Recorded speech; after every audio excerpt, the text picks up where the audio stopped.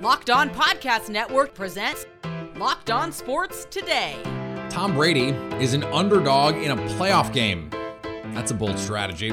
We pinpoint the Giants' plan for an upset. And Sean Payton would look nice on the Cowboys sideline.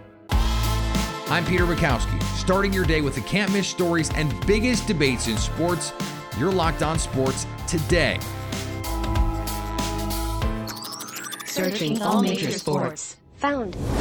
Let's start with the biggest story. Tom Brady, a home underdog in the playoffs? Are we serious? Our friends at BetOnline have the Tampa Bay Buccaneers getting 2.5 at home. James Yarko from Locked On Bucks joins me now. And James, we know the reasons why. This was not a vintage Tom Brady season, not a vintage Tampa Bay Buccaneers season, unless we're talking about vintage like early 90s, late 80s, maybe creamsicle Bucks kind of season. But how can the Bucks maybe recapture some of the play from the last two seasons when you look at the roster, you go, it's the same guys. Yeah, outside of one glaring redheaded angry omission in Ryan Jensen. And look, he's been back at practice, and there's still some of that optimism and that hope that maybe he will suit up and go up against the Dallas Cowboys. And you get Ryan Jensen back and the entire offense changes. Tom Brady immediately starts to have more time in the pocket, which gives the receivers more time to get open. The running lanes get a little bit bigger and helps out Rachaad White and Leonard Fournette. And literally everything changes. But without Ryan Jensen, you still take a look at what the Bucs have been able to do the last 6 quarters that the starters have been on the field. You have Mike Evans go absolutely nuclear, and that deep ball attack seemed to get on track between Brady and Evans. You saw Tom Brady leave the Falcons game with a lead. And the offense was doing really well. When the starters have been in, as my co-host David Harrison pointed out on Crossover Thursday, the Bucs have had scoring opportunities on 50% of their possessions. Now, there was a missed field goal mixed in there. There was a blocked field goal mixed in there. But 50% of your possessions, you are getting into a spot where you can put points up on the board. And that's just not something we've seen out of the Bucs offense all year. So lately, it seems like they're starting to get back on track and they're starting to find that magic again. It'll all boil down to, can the offensive line hold up enough for Tom Brady to do Tom Brady things? So for a lot of fans, they're looking at this going, the Bucs are 8-9. They have not only an under 500 record, a significantly worse record than the Dallas Cowboys. How can they be hosting a playoff game? Do you have a fix for this? Because I have one. I don't have a fix for it because it doesn't need to be fixed, in my opinion. Look, it's just like March Madness to me. In March Madness, it doesn't matter how bad your record is. You win your conference tournament and you're in. The Buccaneers won their division tournament. They won the NFC South. They're automatically in. If an at-large bid happens to get in with a better record, so be it. But if you win your division, you're locked in. You did what you were supposed to do. The other teams just fall in line where they may. All right. So I love this example because it is true that if you win your conference, you get in, but at large bids, you might get a higher seed than someone in a mid-major league, right? So the NFC South, not a mid-major league. My proposal, and I'm going to get your take on this, is you win the division. I think divisions are important. You win the division, you get into the postseason. Top 7 teams overall make it, and you go from there by record, based on you seed by record. But if you win your division, you are automatically in, just not automatically home playoff game. What do you think? I get the logic behind it.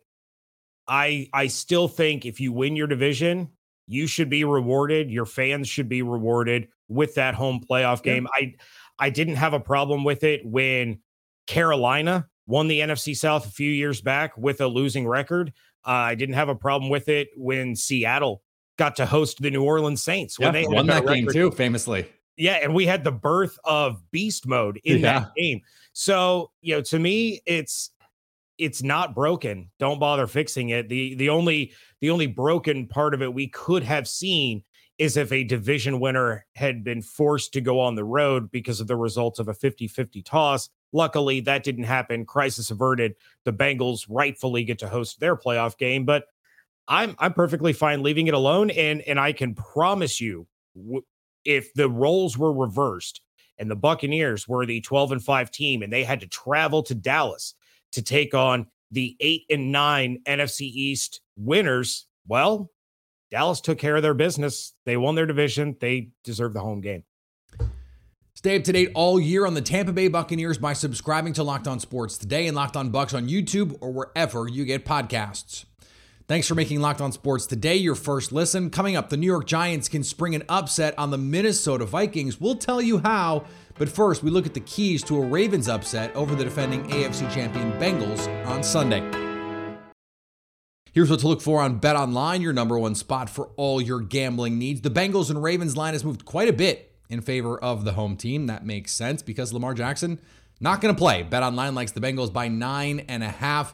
The Bills and Dolphins line has moved a lot too. BetOnline likes the Bills by, get this, 13.5. That line opened in the 8.5, 9 range. And the Jaguars are home dogs to the Chargers. BetOnline likes the Chargers by 2.5. BetOnline, where the game starts. Now, here's what you need to be locked on today. The Baltimore Ravens are shorthanded. Lamar Jackson tweeted that there was still inflammation on his knee Thursday night, so how exactly will they fare against the Bengals in Sunday night's wild card matchup? The Baltimore Ravens must stifle the Bengals offense as best as they can, especially with a potential Lamar Jackson absence. I'm Kevin Allstarker, the host of Locked On Ravens. Baltimore faces off with Cincinnati for the third time this season, but this is for all the marbles in the wild card round, and Lamar Jackson did not practice on Wednesday, so his status right now at least trending downward, so it might be on the defense to get the job done for this Ravens team, as they held the Bengals in Week 18 to just 3 second-half points, but they'll have to do more of the same, especially if Jackson can't go and if it's Tyler Huntley or Anthony Brown behind center. On offense, Baltimore would have to rely on the run game and feed the ball to their tight ends, such as Mark Andrews and Isaiah Likely in the passing game to hopefully get a win against the very talented Bengals team. But again, it all hinges likely on the availability of Lamar Jackson. For more on this Ravens team and their wild card matchup with the Bengals, be sure to follow the Locked On Ravens podcast and subscribe on YouTube, part of the Locked On Podcast Network. Few expected the Jacksonville Jaguars to be here, and even fewer believe they will advance. The LA Chargers head to Florida as the favorites for a Saturday night tilt, and that makes sense. This is the more talented team, period, end of story. I know the Jaguars beat them horribly early in the season. That was a different Chargers team. And we had Tony Wiggins on the show earlier this week, and he said, okay, the Jaguars are a different team too. Only to a point. Give me Justin Herbert in this spot. But I will say, if we come out of this game with a Jaguars win, it will be because Trevor Lawrence announced himself as the next elite quarterback in the NFL. The game will air on NBC at 8:15 Eastern Time. We mentioned the Ravens being shorthanded, but the Miami Dolphins have entered the chat. Neither Tua Tagovailoa nor Teddy Bridgewater will be playing for the Dolphins against the Buffalo Bills. That's why this game is 2 touchdowns. Skylar Thompson against Josh Allen. You have the Damar Hamlin storyline. This is going to get ugly. The only question is how much the Bills are going to win by. And frankly, I'm kind of uninterested in the answer to that question because who cares? It's the playoffs. The only thing that matters is that they're going to win, and we will learn precisely nothing about the Bills if they win by between let's say 14 and 50. It will be the same thing. They're good, and the Dolphins with a third-string quarterback are bad. That game will be on CBS at 1 p.m. Eastern. And the Seattle Seahawks have been embarrassed twice this season by the San Francisco 49ers. Will it happen a third time? I don't think it will. This is going to be a close game. It's going to be a good game. Pete Carroll in a playoff game, he's going to have these guys ready to go. And they don't know what they don't know. That was something that Tony Wiggins, our host from Locked On Jaguars, said of Jacksonville, but that's true of Seattle too. Guys like Kenneth Walker, guys like Tariq Woolen, they don't know to be scared of this moment. So they won't be. And I think they will have just enough guts and guile to keep this one close enough to be watchable. How about that? This is the first wild card game. You can watch it on Saturday at 4:30 on Fox. That also means that the NFL doesn't think this game is going to be particularly close. I think it will be close, but the 49ers will win. Here is another story you need to know. The New York Football Giants back in the postseason, and they will take on the Minnesota Vikings this weekend at US Bank Stadium. Joining me now from Locked On Giants, Patricia Traina. And Patricia, this is a Giants team. They are 3-point underdogs, according to our friends over at Bet Online. That has outperformed every expectation so far this season. And we saw this game just a couple weeks ago. It took a 61-yard field goal from the Vikings to beat the Giants. So what can the Giants do to make the outcome different this time? Well, for starters, the Giants are going to get back, hopefully, a couple of players that they didn't have in that game. Actually, 3 players. Azeez Ojulari, who left that game with a sprained ankle. He only played about half of the game, if I recall correctly. Xavier McKinney is going to be back, and they are hopeful that they have Adoree Jackson back. Now, McKinney can cover TJ Hawkinson, who was he basically exploded against the Giants in that first game. Jackson, they're hoping, will be able to handle Justin Jefferson. And of course, getting the pass rush, with Ojulari and Kayvon Thibodeaux and Dexter Lawrence and Leonard Williams up front to rattle Kirk Cousins and force him into one of those, what are you doing, Kirk throws that he's been known to make. So that's what the Giants are hoping for on the defensive side of the ball. On the offensive side of the ball, I think the Giants are going to probably rely a little bit more on Saquon Barkley's legs. I think they only ran him, I want to say, 7 times in the second half of that game. They passed the ball something like 42 times. And got to go with your hot hand. And your hot hand all season long has been the running game. Saquon, Daniel Jones, and just keep attacking until they figure out a way to stop you. This is a game where I think if you're from the outside, you're going, I don't know if I trust Daniel Jones in this game. I don't know if I trust Kirk Cousins in this game. So it's kind of hard to decide on a quarterback matchup here, but Daniel Jones has cut down the turnovers. He's cut down the fumbles, which has been a huge problem for him over the course of his career. So what do the Giants need out of Daniel Jones in this game that will leave us coming out of this game, hopefully with the win if you're a Giants fan, but in this case, just going, wow, Daniel Jones, he did enough. He played pretty well. Well, I think we saw some of it in the last game between the Giants and the Vikings, how Daniel Jones engineered that catch-up drive at the end, was able to tie the game, touchdown drive, and then the 2-point conversion. So basically, you look for a franchise quarterback to load the team on his shoulders and carry them across the finish line. Don't make mistakes. Don't do anything stupid. Make solid throws, good decisions, and all that good stuff. Daniel Jones has shown that he can do that this year. He's shown it probably more so this year than he has in the past. They need him to continue doing that. Sunday is not the time for him to revert back to, how he was the first 3 years of his career, where you sat there and you were scratching your head wondering what the heck he was thinking when he made throws or decisions. So I think if he does all that, he plays a solid game, a mistake-free game, he can pretty much push the Giants over the finish line. When I look at this game, I'm looking at the interior of that Vikings offensive line. They could be down to their third center. They've got a rookie starting at guard. The interior is where you can attack them. And Dexter Lawrence, he has been like the second coming of Haloti Ngata this year. I mean, he has been unbelievable. He moves incredibly well for a guy his size. What is the matchup that you think ultimately defines how this game goes? Yeah, it's that Giants defensive front against that Vikings offensive line. They are banged up, as you mentioned. Dexter is hungry. I met with him yesterday for a little bit in the locker room. Leonard Williams is going to play. He's been dealing with a neck injury, but he's going to play. And then, you're going to have the pass rushing duo of Kayvon Thibodeaux and Azeez Ojulari. They're going to feast on that. So again, I think they're going to look to upset Kirk Cousins, get him off his mark. This is a Wink Martindale defense. This is what Wink does. He blitzes the heck out of quarterbacks. I expect him to come after Kirk Cousins with all that he has. Stay up to date all year on the New York Giants by subscribing to Locked On Sports Today and Locked On Giants on YouTube or wherever you get podcasts. Coming up, what about Dallas? For Sean Payton seems enticing.